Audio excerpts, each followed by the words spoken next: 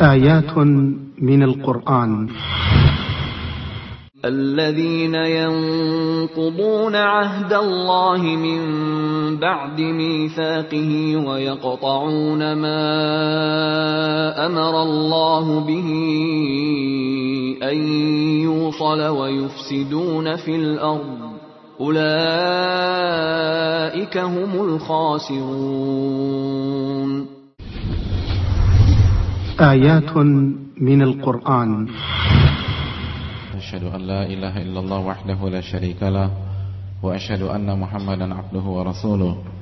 يا أيها الذين آمنوا اتقوا الله حق تقاته ولا تموتن إلا وأنتم مسلمون. يا أيها الناس اتقوا ربكم الذي خلقكم من نفس واحدة وخلق منها زوجها وبث منهما رجالا كثيرا ونساء واتقوا الله الذي تساءلون به والأرحام إن الله كان عليكم رقيبا. يا أيها الذين آمنوا اتقوا الله وقولوا قولا سديدا يصلح لكم أعمالكم ويغفر لكم ذنوبكم ومن يطع الله ورسوله فقد فاز فوزا عظيما. أما بعد فإن أصدق الحديث كتاب الله وخير الهدي هدي محمد صلى الله عليه وسلم وشر الأمور محدثاتها وكل محدثة بدعة وكل بدعة ضلالة وكل ضلالة في النار. أما بعد. Ikhwatul iman rahimanillah wa iyyakum wa akhwat fiddin. Bapak-bapak, ibu-ibu, ikhwan dan akhwat serta pendengar Radio Raja dimanapun Anda berada, rahimanillah wa iyyakum. Semoga kita sama-sama dirahmati dan diberikan kasih sayang oleh Allah Subhanahu wa taala. Marilah kita bersama-sama bersyukur kepada Allah Subhanahu wa taala dan memujinya atas segala nikmat dan karunia yang senantiasa Allah limpahkan kepada kita, terutama nikmat iman dan nikmat Islam, nikmat yang merupakan modal yang paling berharga, anugerah terindah yang Allah berikan kepada kita, sehingga kita dapat memperoleh kebahagiaan di dunia dan di akhirat. Dan kita bersyukur kepada Allah Subhanahu wa taala secara khusus karena pada kesempatan hari ini kita kembali dipertemukan oleh Allah Subhanahu wa taala dalam sebuah momentum yang begitu luar biasa dalam rangka bertakarub kepada Allah Subhanahu wa taala, yaitu menghadiri majelis ilmu, mengerjakan sebuah ibadah yang merupakan pintu gerbang menuju ibadah-ibadah yang lain. Ibadah yang memiliki keutamaan yang begitu luar biasa, sebagaimana sabda Nabi sallallahu alaihi wasallam ketika Nabi SAW bersabda dalam hadis yang diriwayatkan Imam Bukhari dengan sabdanya, khairukum man ta'allama al-Qur'ana wa 'allamah. Sebaik-baik kalian adalah orang-orang atau orang yang mempelajari Al-Qur'anul Karim dan yang mengajarkannya. Sebaik-baik kalian adalah orang yang mempelajari ilmu agama dan yang mengajarkannya. Oleh karena itu marilah kita bersyukur kepada Allah Subhanahu wa taala ketika Allah memberikan taufik dan hidayah kepada kita sehingga kita dapat mengerjakan sebuah ibadah yang akan mengantarkan kita untuk bergabung ke dalam kafilah hamba-hamba terbaik yang dimiliki oleh Allah Subhanahu wa taala. Salawat dan salam semoga selalu tercurahkan kepada qudwah kita, suri tauladan kita, Rasulullah sallallahu alaihi wasallam beserta para keluarga beliau, para sahabat-sahabat beliau dan orang-orang yang istiqamah meniti sunnah beliau sampai hari kiamat kelak. Hadirin sekalian rahimanillah wa iyyakum. Kita akan melanjutkan pembahasan dalam mengkaji surat Al-Baqarah ayat ke-27 ketika kita membahas sifat-sifat orang-orang kafir yang Allah sebutkan dalam surat Al-Baqarah ayat 26. Dan salah satu sifat yang sedang kita bahas bersama adalah firman Allah Subhanahu wa taala, wa yaqta'una ma amarallahu bihi an yusal. Dan mereka adalah orang-orang yang memutuskan apa yang diperintahkan oleh Allah Subhanahu wa taala kepada mereka untuk menghubungkannya. Jadi Allah perintahkan mereka untuk menghubungkannya, justru mereka putuskan. Justru mereka putuskan hubungan tersebut. Dan kita telah menjelaskan bahwa tafsir yang lebih kuat atau tafsir yang kuat ketika mentafsirkan ayat ini adalah kembali kepada keumuman redaksi ayat. Jadi hal-hal yang diputuskan oleh mereka sedangkan Allah perintahkan untuk menyambungnya berlaku umum. Berlaku umum, tidak hanya terbatas pada silaturahim, tidak hanya terbatas pada menyambung tali silaturahim, namun mencakup seluruh hal yang Allah perintahkan kita, yang Allah perintahkan hambanya untuk menyambungnya. Oleh karena itu jamaah sekalian rahimanillah wa iyyakum, sekali lagi apabila kita melihat redaksi ayat ini, Allah tidak mengatakan mereka memutuskan tali silaturahim, tapi Allah berfirman dan mereka memutuskan apa yang Allah perintahkan untuk disambung. Jadi redaksinya umum untuk setiap hal yang Allah perintahkan mereka untuk menyambungnya. Dan kita telah mengatakan bahwa seorang pakar tafsir kontemporer dan para ulama yang lain menjelaskan, sebagaimana sekali lagi yang dikatakan oleh Syekh Abdurrahman bin Nasir As-Sa'di, bahwa redaksi ini mencakup hal-hal sebagai berikut. Yang pertama adalah Allah memerintahkan kita untuk menyambung hubungan antara kita dengan Allah. Dan cara menyambung hubungan dengan Allah adalah dengan beriman kepadanya dan beribadah kepadanya. Dan kita telah menjelaskan bahwa beriman kepada Allah caranya dengan beriman kepada tauhid yang 3. Dan yang pertama adalah tauhid rububiyah. Tauhid rububiyah. Yang kedua adalah tauhid uluhiyah. Dan yang ketiga adalah tauhid asma was sifat. Ini adalah ketiga tauhid yang harus diimani oleh seorang hamba. Dan jangan sampai ada di antara kita yang meremehkan 3 tauhid ini. Jangan merasa sudah pandai dan sudah pintar dalam memahami 3 tauhid ini sehingga kita melalaikan pembahasan tentang 3 tauhid ini. Ini adalah sebuah kesalahpahaman. Oleh karena itu, walaupun masalah ini sudah sering dikaji pada majelis-majelis ilmu, sama sekali tidak salah apabila kita membahasnya kembali pada kesempatan kali ini. Kenapa? Sekali lagi, yang pertama, tidak ada satupun di antara kita yang merasa, yang bisa memastikan, yang bisa menggaransi bahwa dirinya akan selalu aman dari kesyirikan, akan selalu aman dari bentuk-bentuk penyimpangan dalam masalah-masalah tauhid. Jangankan kita jamaah sekalian, bapaknya ahli tauhid, Khalilur Rahman, Ibrahim alaihissalam, mengatakan dan berdoa kepada Allah Subhanahu wa taala, "Wajnubni wa baniya an na'budal asnam." Ya Allah, jauhkan diriku dan jauhkan keturunanku dari menyembah berhala-berhala.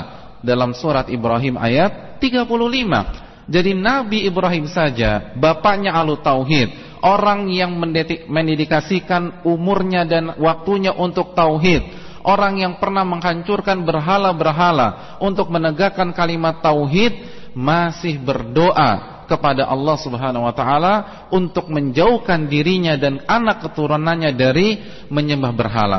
Masih tidak merasa aman dari bentuk-bentuk kesyirikan. Oleh karena itu, seorang tabi'in besar yang bernama Ibrahim At-Taimi pernah mengatakan, "Waman ya'manil bala ba'da Ibrahim." Siapa yang berani mengklaim dirinya aman dari musibah, yaitu kesyirikan, setelah doa Ibrahim tersebut.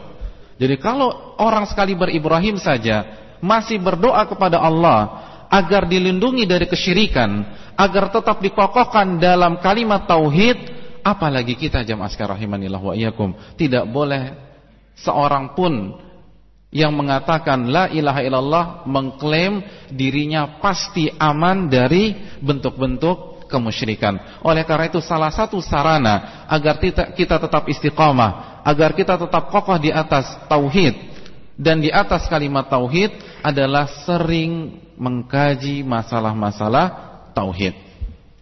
Oleh karena itu sekali, itulah alasan pertama mengapa kembali kita sebutkan masalah tauhid rububiyah, tauhid uluhiyah, dan tauhid asma wa sifat.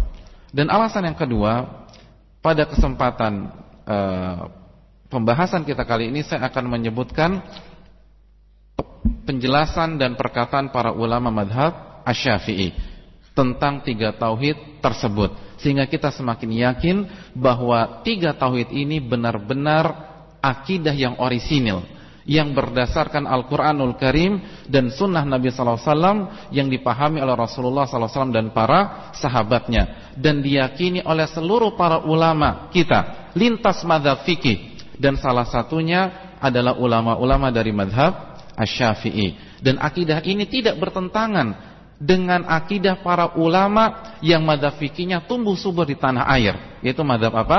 Madhab Syafi'i.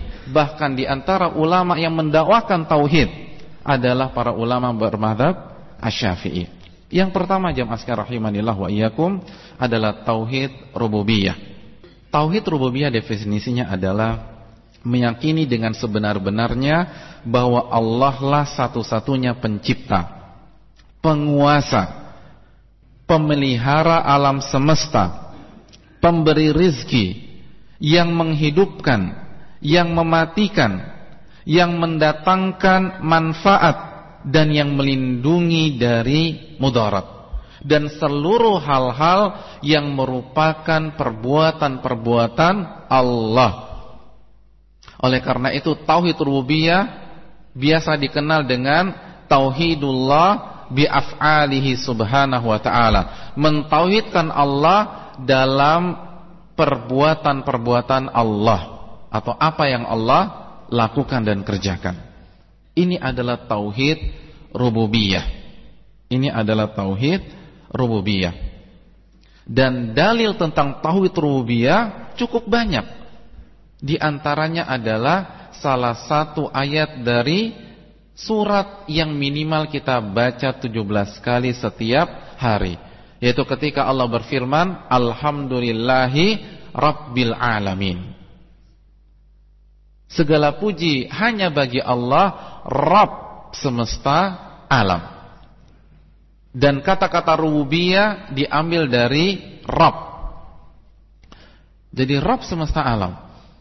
Dalam dalil yang lain dalam surat Az-Zumar ayat 62, Allah berfirman, Allahu khaliqu kulli syai' wa huwa ala kulli syai'in wakil. Allah lah pencipta segala sesuatu, dan dialah yang memelihara segala sesuatu tersebut. Jadi ayat ini menjelaskan bahwa Allah lah pencipta segala sesuatu, dan Dia yang memelihara seluruh ciptaannya tersebut. Ini adalah 2 dalil yang menjelaskan tentang tauhid rububiyah. Dan hal ini pun juga dijelaskan oleh salah seorang ulama madhab Syafi'i yang sangat terkenal, yaitu Al-Imam Ibnu Hajar Al-Asqalani, seorang ulama yang memiliki kitab yang begitu luar biasa yang bernama Fathul Bari, syarah dari Sahih Al-Bukhari. Saking luar biasanya kitab tersebut, sampai-sampai Al-Imam Asy-Syaukani ketika diminta untuk mensyarah, membuat buku baru untuk mensyarah Sahih Bukhari, beliau hanya mengatakan apa? La hijrata ba'dal fath. Tidak ada hijrah setelah al-fath. Maksudnya apa? Kita tidak perlu hijrah ke buku lain apabila sudah ada Fathul Bari. Jadi kalau Anda punya Fathul Bari, tidak perlu hijrah ke buku lain. Artinya saya tidak mau menulis buku lagi karena sudah ada Fathul Bari. Dan apabila sudah ada Fathul Bari, kita tidak perlu hijrah ke buku lain. Ini sebuah pujian yang diberikan oleh Imam Syaukani kepada buku yang ditulis oleh Al-Imam Ibnu Hajar Al-Asqalani, salah seorang ulama besar madhab Asy-Syafi'i. Mari kita simak apa yang beliau katakan. Beliau mengatakan, anna haqiqatar rububiyyati lillahi ta'ala. Sesungguhnya hakikat rububiyah adalah milik Allah Subhanahu wa ta'ala. Lihat bagaimana salah seorang ulama Syafi'i menjelaskan masalah ini. Anna haqiqata rububiyah lillahi ta'ala, li'anna rabba huwal maliku wal qa'imu bisyai' fala tujadu haqiqatu dzalika illa lillahi ta'ala. Karena apa? Karena Ar-Rabb adalah sang penguasa dan yang mengurus segala sesuatu. Oleh karena itu, hakikat sifat ini, hakikat sifat rububiyah, tidak ada yang memilikinya kecuali Allah. Jadi Al-Imam Ibnu Hajar menetapkan tauhid rububiyah kepada Allah. Tidak ada yang memiliki sifat rububiyah kecuali siapa? Kecuali Allah Subhanahu wa ta'ala. Jadi sekali lagi, tauhid rububiyah bukanlah hal yang baru atau hal yang merupakan buah pemikiran Syekh Muhammad bin Abdul Wahab semata atau Syekhul Islam Ibnu Taimiyah, tetapi ini adalah prinsip para ulama kita, di antaranya ulama-ulama mazhab Syafi'i dan diwakili oleh Imam Ibnu Hajar Al-Asqalani. Bisa dipahami jamaah sekalian rahimanillah wa iyyakum? Apabila penjelasan di atas bisa dipahami, yang perlu juga kita jelaskan pada kesempatan kali ini adalah bahwa meyakini tauhid rububiyah semata ini belum cukup untuk memasukkan seseorang ke dalam agama Islam tanpa ia beriman dengan tauhid uluhiyah yang akan kita paparkan bersama pada pembahasan berikutnya. Mengapa jamaah sekalian? Karena tauhid rububiyah telah diyakini oleh orang-orang yang beriman dan juga orang-orang yang musyrik.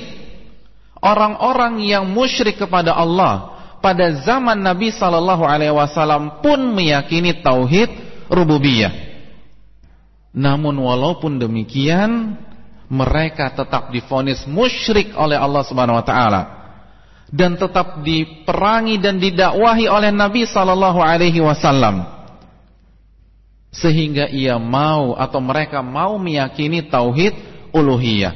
Oleh karena itu jamaah sekalian, tauhid rububiyah saja tidak cukup untuk mengantarkan seorang hamba menjadi hamba yang beriman kepada Allah Subhanahu wa ta'ala. Kenapa? Sekali lagi, karena orang-orang musyrik pada zaman Nabi SAW pun juga meyakini hal tersebut. Dan ini bukanlah hal yang diada-adakan oleh Syekh Muhammad bin Abdul Wahab, seperti yang beliau katakan misalnya dalam buku beliau Al-Qawaidul Arba. Tapi ini adalah fakta yang bersumber dari Al-Quranul Karim dan Sunnah Nabi SAW, dan diyakini oleh para ulama Islam. Di antaranya adalah ulama-ulama yang bermadzhab Syafi'i. Dan salah satu ulama Syafi'i yang menjelaskan masalah ini adalah Al-Imam Az-Zahabi. Al-Imam Az-Zahabi, yaitu seorang imam yang memiliki nama Muhammad bin Ahmad bin Uthman Az-Zahabi, seorang ulama besar jamaah sekalian, dan dipuji oleh para ulama mazhab Syafi'i. Di antara yang memuji beliau adalah Imam Tajuddin As-Subki, penulis buku yang berisi biografi para ulama-ulama bermadzhab Syafi'i yang berjudul Tabaqat Asy-Syafi'iyyatil Kubra. Al-Imam Tajuddin As-Subki mengatakan bahwa Al-Imam Az-Zahabi adalah syekhuna, syekh kami, wa ustadzuna, dan guru kami, Al-Imamul Hafiz, seorang imam besar dan seorang penjaga dan penghafal hadis-hadis Nabi SAW. Jadi keilmuan beliau dan ketokohan beliau dalam mazhab Syafi'i tidak diragukan lagi. Mari kita simak apa yang dikatakan oleh Imam Az-Zahabi dalam masalah ini, bahwa orang-orang musyrik pada zaman Nabi SAW meyakini tauhid rububiyah. Beliau mengatakan dalam kitabnya yang sangat terkenal, Siyar A'lamin Nubala, beliau mengatakan al-musyrikun wal kitabiyun wa ghairuhum arafullaha ta'ala bima'na annahum lam yajhaduhu wa arafu annahu khaliquhum. Apa artinya jamaah sekalian? Beliau mengatakan bahwa orang-orang musyrik dan ahli kitab dan yang selain dari mereka, mereka semua itu mengenal Allah Subhanahu wa taala. Maknanya adalah annahum lam yajhaduhu. Mereka tidak pernah mengingkari wujud Allah Subhanahu wa taala. Mereka tidak pernah mengingkari keberadaan Allah Subhanahu wa taala. Wa arafu annahu khaliquhum, dan mereka memahami, mereka meyakini dan mereka mengetahui bahwa Allah lah pencipta mereka. Siapa yang mengatakan ini jemaah sekalian? Al-Imam Adz-Dzahabi, ulama yang lahir jauh sebelum Syekh Muhammad bin Abdul Wahhab. Lalu beliau memberikan dalil. Dalilnya adalah surat Az-Zukhruf ayat 87 ketika Allah berfirman, "Wala in sa'altahum man khalaqahum layaqulunallah." Apabila engkau bertanya wahai Muhammad kepada mereka, orang-orang musyrik, kufar Quraisy, man khalaqahum, siapakah yang menciptakan mereka? Siapakah yang menciptakan mereka? Apa jawabannya jemaah sekalian? Mereka akan menjawab dengan mantap. Bukan hanya sekedar menjawab saja. Karena kalau hanya sekedar menjawab, kemungkinan bisa menjawab dengan ragu-ragu. Tapi Allah katakan dalam ayat ini, la yaqulunnallah, mereka menjawab dengan mantap, dengan tegas, dengan penuh keyakinan bahwa yang menciptakan mereka siapa? Allah. Lihat bagaimana Allah Subhanahu wa taala berfirman dalam ayat ini dan dijelaskan oleh salah seorang ulama besar kaum muslimin dari mazhab Asy-Syafi'i secara khusus, yaitu Al-Imam Adz-Dzahabi. Ulama yang kedua dari mazhab Asy-Syafi'i yang menjelaskan masalah ini, yaitu Al-Imam Al-Maqrizi. Kalau tidak salah namanya Ahmad bin Ali bin Abdul Qadir. Seorang ulama yang hidup di abad ke-9 Hijriyah. Beliau meninggal tahun 845 Hijriyah. Ulama besar dan dipuji oleh Al-Imam Ibnu Hajar. Imam Ibnu Hajar mengatakan, wa kana imaman bari'an mufanninan mutqina dhabitan daynan khaira. Beliau adalah seorang imam besar, bari', pakar, mufanninan, menguasai berbagai cabang ilmu, mutqinan, ilmunya itu mantap, dhabitan, keakuratannya luar biasa, daynan, ahli ibadah, ahli agama, khairan, orang yang sangat baik sekali, muhibban li ahli sunnah, orang ini sangat mencintai ahlus sunnah wal jamaah, yamilu ilal hadith, cenderung kepada hadis-hadis Nabi SAW, tidak taklid, buta, tapi mengarah kepada dan mengacu kepada hadis-hadis Nabi SAW, wal amalu bihi, dan mengamalkan hadis Nabi SAW. Siapa yang memujinya? Al-Imam Ibnu Hajar Al-Asqalani, seorang ulama mazhab Syafi'i yang diakui ilmunya.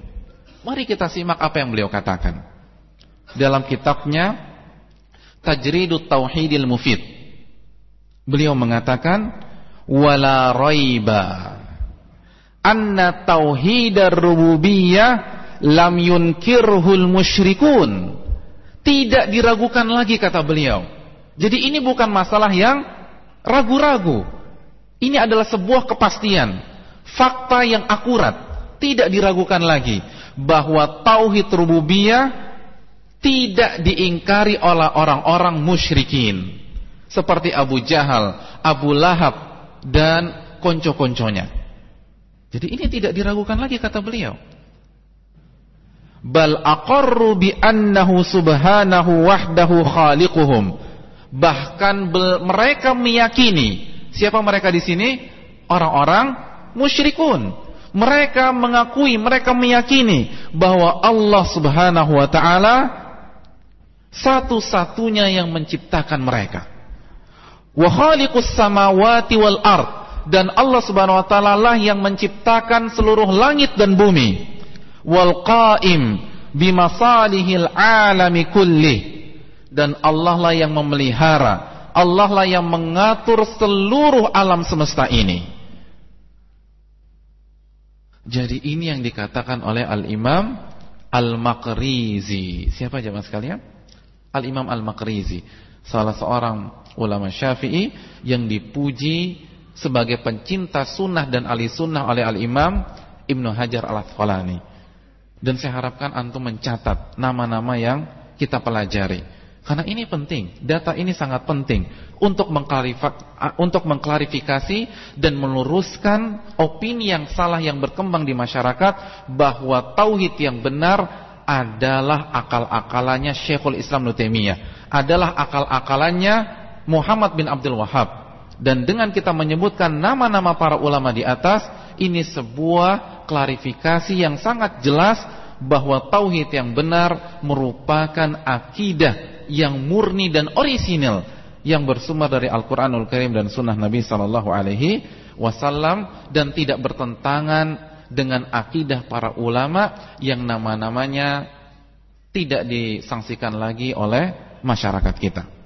Jadi jamaah sekalian, intinya beriman dengan rububiyah saja tidak cukup, karena orang-orang musyrik pun beriman kepada rububiyah.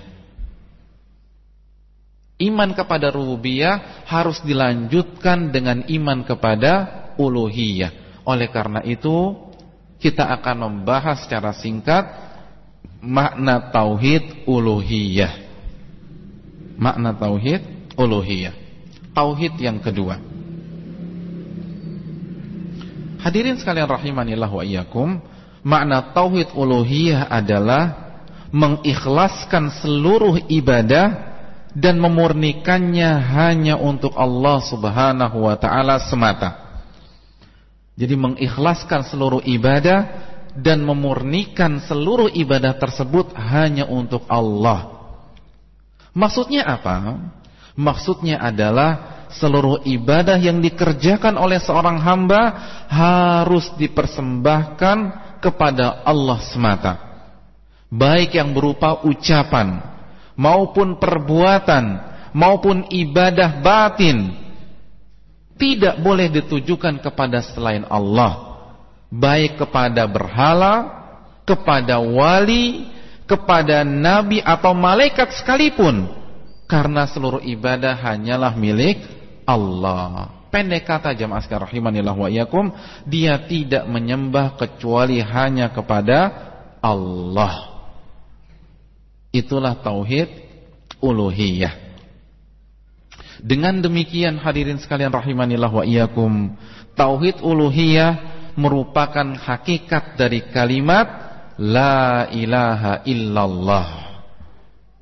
Kenapa demikian? Karena makna syahadat la ilaha illallah adalah persaksian bahwasanya tidak ada ilah yang berhak untuk disembah dan diibadahi kecuali Allah. Karena kata ilah, la ilaha, kata ilah dalam bahasa Arab berasal dari kata kerja alaha. Jadi la ilaha, kata ilah berasal dari kata kerja alaha. Dan arti alaha adalah menyembah atau beribadah. Itu arti alaha. Bukan menciptakan, bukan mengatur, bukan menghidupkan atau mematikan. Namun alaha artinya apa? Menyembah atau beribadah. Kata ini sinonim dengan kata abada, ibadah. Abada atau ibadah. Ini persamaan katanya. Jadi ilah itu asal katanya apa? Kata kerja alaha. Dan alaha itu apa? Menyembah atau beribadah. Nah, ilah itu adalah sebuah masdar dengan bentuk fi'al. Jadi fi'al ilah. Huruf pertamanya kasrah, fi, i. Huruf keduanya fathah, a, la. Lalu tambah alif, lalu huruf ketiga. Jadi fi'al ilah. Bentuk seperti ini bermakna maf'ul atau objek. sesuatu yang dikerjakan. Kata ini seperti kitab. Lihat, kitab huruf pertamanya harokatnya apa? Kasrah. Huruf keduanya apa harokatnya? Fathah. Lalu tambah alif, lalu huruf ketiga. Jadi ilah dan kitab satu bentuk dalam bahasa Arab. Oleh karena itu kitab adalah kumpulan dari sebuah kertas yang digunakan untuk menulis. Jadi bisa dipahami tidak? Kitab adalah sebuah buku yang berisi hasil tulisan seseorang. Nah, kenapa? Karena artinya objek, jamaah sekalian rahimanillah wa iyyakum. Jadi kitab itu dari kata-kata kataba yaktubu, artinya menulis. Kitab itu adalah sesuatu yang ditulis. Jadi kataba yaktubu, kitab. Kitab itu artinya maktub, sesuatu yang ditulis. Jadi lembaran-lembaran kertas yang di dalamnya terdapat tulisan penulis. Nah, intinya yang ingin saya sampaikan, kata-kata ilah itu artinya maf'ul, yang diibadahi, yang disembah. Itu arti ilah. Karena objek. Ilah itu artinya objek, dan alaha artinya beribadah dan menyembah. Apabila kita gabungkan, makna ilah artinya objek peribadatan, objek yang diibadahi, sesuatu yang disembah. Oleh karena itu orang yang menerjemahkan la ilaha illallah, tidak ada pencipta kecuali Allah, tafsir seperti ini, terjemahan seperti ini telah salah dari dua sudut pandang. Yang pertama secara bahasa, sudut pandang bahasa salah. Karena ilah bukan berarti pencipta. Tidak ada satupun orang Arab yang mengatakan alaha ya'lahu itu menciptakan. Karena ilah artinya secara etimologi, secara bahasa yang disembah, yang diibadahi. Dan kesalahan yang kedua dari sudut pandang dalil, syariat dan sejarah. Artinya kalau makna la ilaha illallah tidak ada pencipta kecuali Allah, maka dakwah Islam yang dibawa oleh Nabi SAW pasti akan langsung diterima oleh Abu Jahal, Abu Lahab dan orang-orang musyrik. Karena mereka meyakini apa tidak pencipta mereka Allah? Meyakini. Jadi buat apa terjadi peperangan? Buat apa terjadi benturan-benturan fisik? Buat apa mereka menolak dakwah Nabi SAW apabila makna la ilaha illallah adalah tidak ada pencipta kecuali Allah. Karena mereka meyakini bahwa tidak ada pencipta kecuali Allah. Yang mereka ingkari adalah kenapa hanya Allah lah satu-satunya yang diibadahi atau disembah. Sebagaimana yang mereka katakan dalam surat Shad ayat 5, mereka katakan aja'alal alihata ilahan wahida inna hadza la syai'un ujab. Apakah si Muhammad ini mau menjadikan sesembahan-sesembahan kita yang banyak, objek-objek peribadatan kita yang banyak menjadi satu objek saja, menjadi satu sesembahan saja? Ini adalah perkara yang sangat aneh. Jadi lihat apa yang dikatakan orang musyrikin dalam ayat ini. Mereka tidak mengatakan apakah si Muhammad ini ingin menjadikan satu pencipta saja. Tidak, mereka tidak pernah mengatakan hal itu. Tapi yang mereka katakan, apakah si Muhammad ingin menjadikan sesembahan-sesembahan yang banyak ini menjadi satu sesembahan saja? Ini adalah sebuah hal yang sangat aneh. Jadi itu yang mereka tolak, jamaah sekalian rahimanillah wa iyyakum. Jadi makna, kesimpulannya adalah makna la ilaha illallah adalah tidak ada zat yang berhak diibadahi, yang berhak disembah dengan benar, dengan hak kecuali Allah. Dan makna ini jamaah sekalian, makna la ilaha illallah sekaligus makna tauhid uluhiyah dijelaskan juga oleh para ulama dari madhab Syafi'i.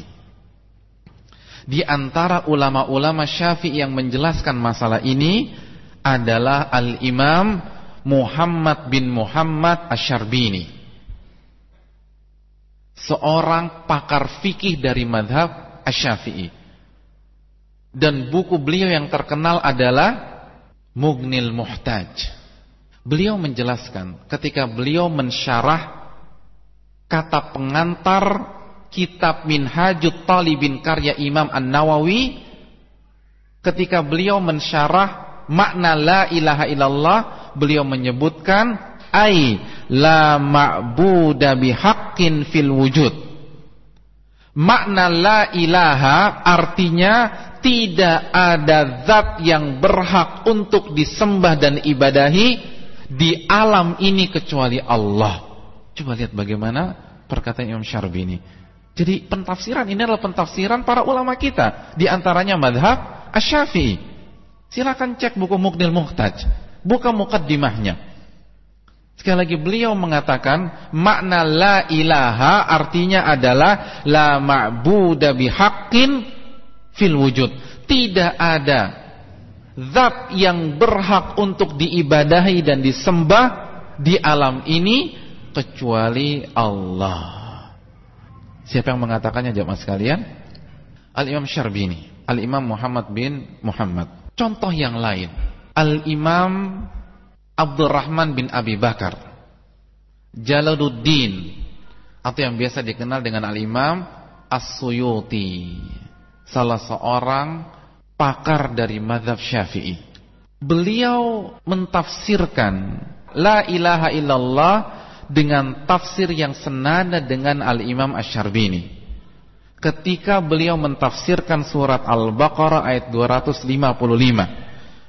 dalam kitab tafsirnya Al-Jalalain, beliau mengatakan la ma'buda bihaqqin fil wujudi illahu. Artinya adalah tidak ada zat yang berhak untuk diibadahi, yang berhak untuk disembah di alam ini kecuali Dia. Kecuali siapa? Kecuali Dia, yaitu Allah Subhanahu wa ta'ala. Jadi ini tafsir siapa? Al-Imam As-Suyuti ketika mentafsirkan tauhid uluhiyah atau makna la ilaha illallah. Jadi ini tafsir, bukanlah tafsir bid'ah yang dicetuskan oleh Syekhul Islam Ibnu Taimiyah atau Syekh Muhammad bin Abdul Wahhab. Ini adalah tafsir yang dijelaskan oleh para ulama kita, yang sama-sama kita cintai mereka karena Allah Subhanahu wa ta'ala. Sehingga kesimpulan yang bisa kita petik, arti yang benar dari kalimat at-thayyibah la ilaha illallah, makna yang tepat dari tauhid uluhiyah adalah tidak ada sesembahan yang berhak untuk diibadahi dan disembah kecuali Allah. Kecuali Allah. Yaitu kita mengesahkan Allah dengan ibadah kita, dalam seluruh ibadah kita. Itulah makna tauhid uluhiyah jamaah sekalian rahimanillah wa iyyakum. Hadirin sekalian, setelah kita mengetahui penjelasan para ulama-ulama kita di atas, poin berikutnya adalah kita harus mengetahui bahwa tauhid inilah yang ditolak oleh orang-orang musyrikin. Tauhid inilah yang ditolak oleh orang-orang musyrikin, dan yang menjadikan mereka divonis kafir serta musyrik oleh Allah Subhanahu wa ta'ala. Mereka hanya mau beriman dengan tauhid rububiyah, namun memilih kufur terhadap tauhid uluhiyah. Mereka mengimani bahwa Allah lah pencipta mereka, pemberi rizki mereka, penghidup dan pemati mereka, tapi mereka tidak mau mengesahkan Allah dalam ibadah-ibadah mereka. Mereka tidak mau hanya beribadah dan hanya menyembah kepada Allah Subhanahu wa ta'ala semata, sebagaimana yang Allah jelaskan dalam surat Shad di atas, ketika mereka menggugat Nabi SAW, aja'alal alihata ilahan wahida, apakah si Muhammad ini ingin menjadikan seluruh sesembahan-sesembahan kita menjadi satu saja. Selama ini kan kita beribadah, kita menyembah berhala, menyembah malaikat, menyembah Allah dan lain sebagainya. Apakah si Muhammad meniadakan seluruh sesembahan kecuali Allah saja? Inna hadza la syai'un ujab. Ini adalah sesuatu hal yang sangat aneh. Jadi yang mereka protes bukan mengesahkan Allah bahwa Allah lah pencipta mereka. Namun yang mereka gugat adalah kenapa hanya Allah satu-satunya yang berhak diibadahi dan disembah. Dan kenyataan ini pun digariskan oleh para ulama madhab Asy-Syafi'i. Di antaranya yang menjelaskan masalah ini adalah Al-Imam Al-Baghawi, seorang pakar fikih serta pakar tafsir dari madhab Asy-Syafi'i. Beliau menjelaskan hal ini ketika mentafsirkan firman Allah Subhanahu wa taala dalam surat Yusuf ayat 106, ketika Allah berfirman, "Wa ma yu'minu aktsaruhum billah illa wa hum musyrikun." Wa ma yu'minu aktsaruhum billah illa wa hum musyrikun. Dan sebagian besar dari mereka tidak beriman kepada Allah Subhanahu wa taala melainkan dalam keadaan mempersekutukan Allah, kecuali dalam keadaan melakukan kesyirikan terhadap Allah. Surat berapa? Surat apa? Surat Yusuf ayat 106.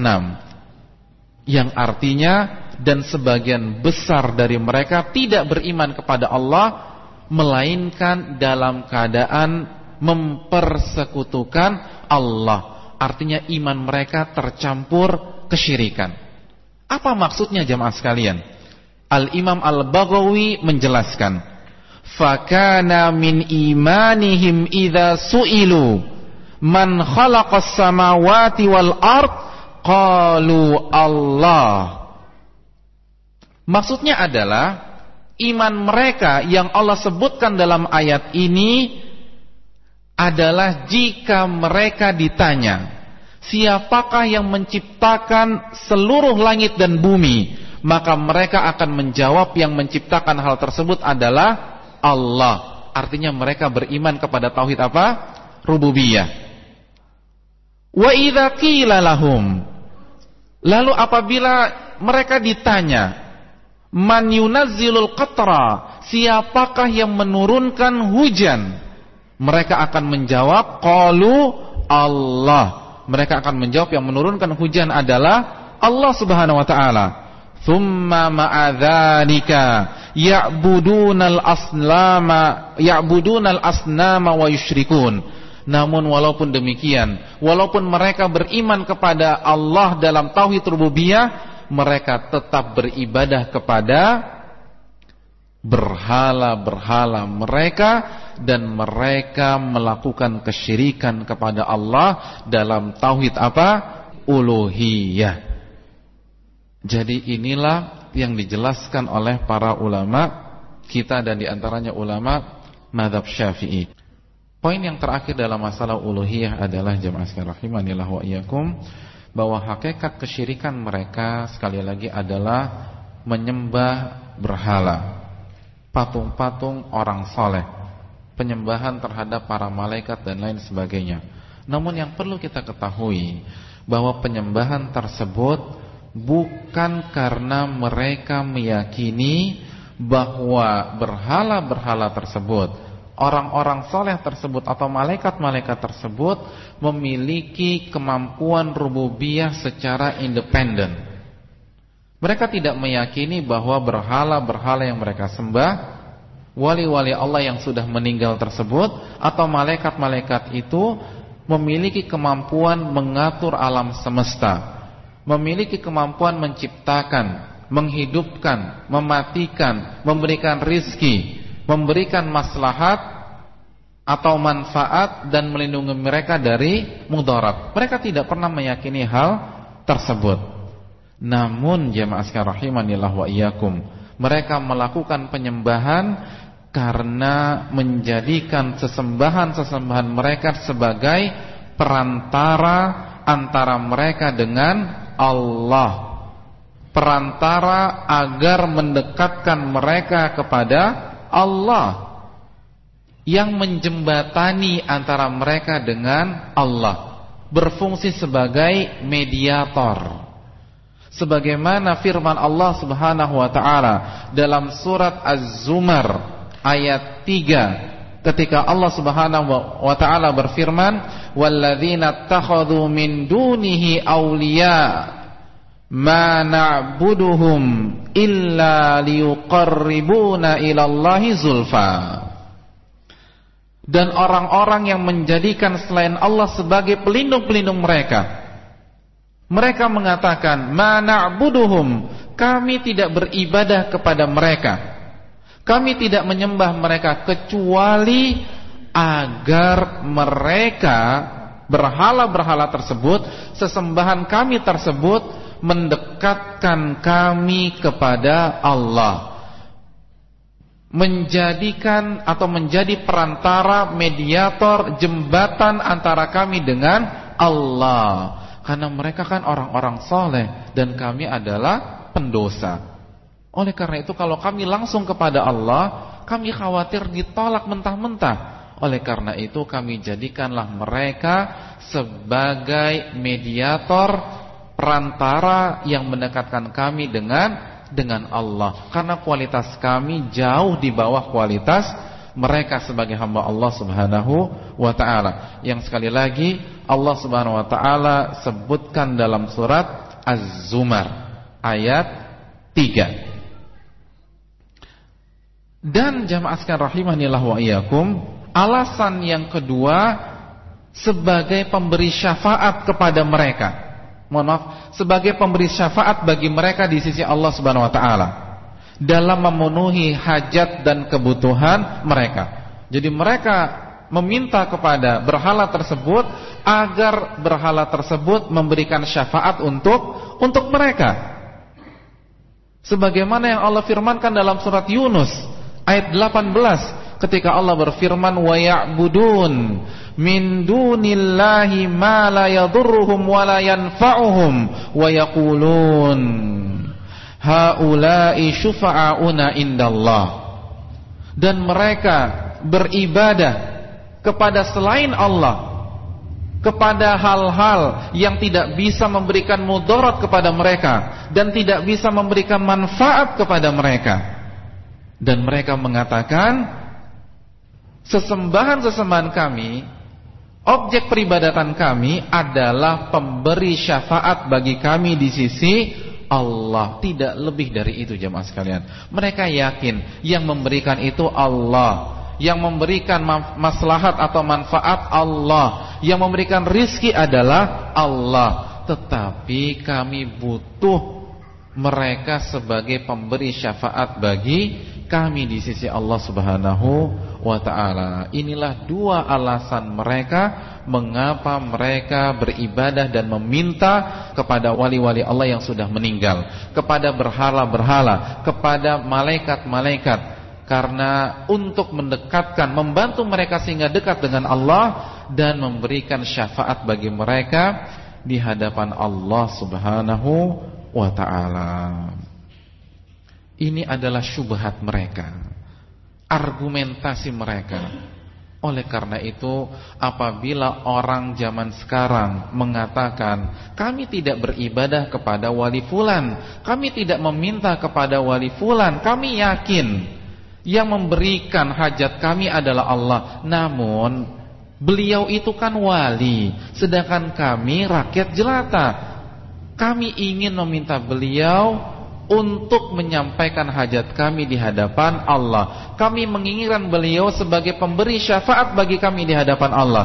Kami ingin menjadikan beliau sebagai mediator antara kami dengan Allah. Maka ketahuilah jemaah sekalian, sadar atau tidak sadar, dia telah melakukan kesyirikan yang sama sebagaimana yang dilakukan oleh orang-orang musyrik pada masa Nabi sallallahu alaihi wasallam. Oleh karena itu Al-Imam Ibnu Katsir, salah seorang pakar tafsir dan pakar fikih yang bukunya kita bahas dan merupakan salah satu ulama dari mazhab Syafi'i mengatakan wa hadhihi syubhah hiya allati i'tamadaha al-musyrikun qadimad dahri wa haditsah.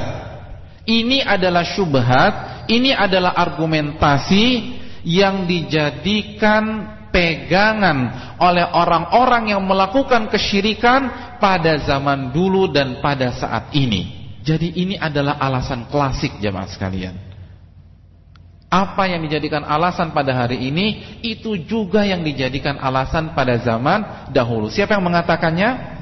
Bukan kita, bukan kaliber Ustadz, tapi al-imam besar, al-imam Ibnu Katsir Asy-Syafi'i. Ini yang harus kita pahami jemaah sekalian rahimanillah wa iyyakum. Oleh karena itu ketika kita ingin meminta, mintalah hanya kepada Allah. Ketika kita ingin beristi'anah, beristighatsah, meminta pertolongan baik dalam kondisi normal atau kondisi genting, dalam hal-hal yang tidak mampu dilakukan kecuali Allah, maka kita hanya meminta kepada Allah semata. Ketika kita minta perlindungan, mintalah perlindungan hanya kepada Allah Subhanahu wa ta'ala. Karena apabila kita meminta kepada wali-wali Allah yang sudah meninggal, kepada Nabi, kepada Rasulullah SAW, atau Nabi-Nabi Allah yang lain yang sudah meninggal dunia, kepada malaikat, dengan dalih sebagai perantara antara kita dengan Allah, sekali lagi kita telah terjatuh pada kesalahan yang dilakukan oleh orang-orang seperti Abu Jahal, Abu Lahab, dan orang-orang musyrik pada zaman Nabi sallallahu alaihi wasallam. Walaupun ketika kita mengatakan demikian bukan berarti kita memvonis mereka langsung kafir dan murtad, karena perlu kita bedakan pembahasan tentang kesalahan dan pelaku kesalahan, pembahasan secara teori dan pembahasan tentang pengkafiran tunjuk hidung. Tidak ada konsekuensi logis dalam masalah ini. Kita sedang berbicara tentang hukum umum. Oleh karena itu Ahlussunnah tidak mudah mengkafirkan kaum muslimin. Tapi inilah hakikat yang terjadi jamaah sekalian rahimanillah wa iyyakum. Terima kasih sebesar-besarnya kepada hadirin sekalian dan pendengar sekalian atas atensinya, atas perhatiannya. Semoga yang serba kekurangan ini bisa kita pahami dan bisa kita amalkan dalam kehidupan kita sehari-hari. Aku lupa lihada wa astaghfirullahaladzim. Subhanakallahumma wa bihamdik, asyhadu an la ilaha illa anta, astaghfiruka wa atubu ilaik. Assalamualaikum warahmatullahi wabarakatuh. Ayatun minal Qur'an. الذين ينقضون عهد الله من بعد ميثاقه ويقطعون ما أمر الله به أن يوصل ويفسدون في الأرض أولئك هم الخاسرون. آيات من القرآن.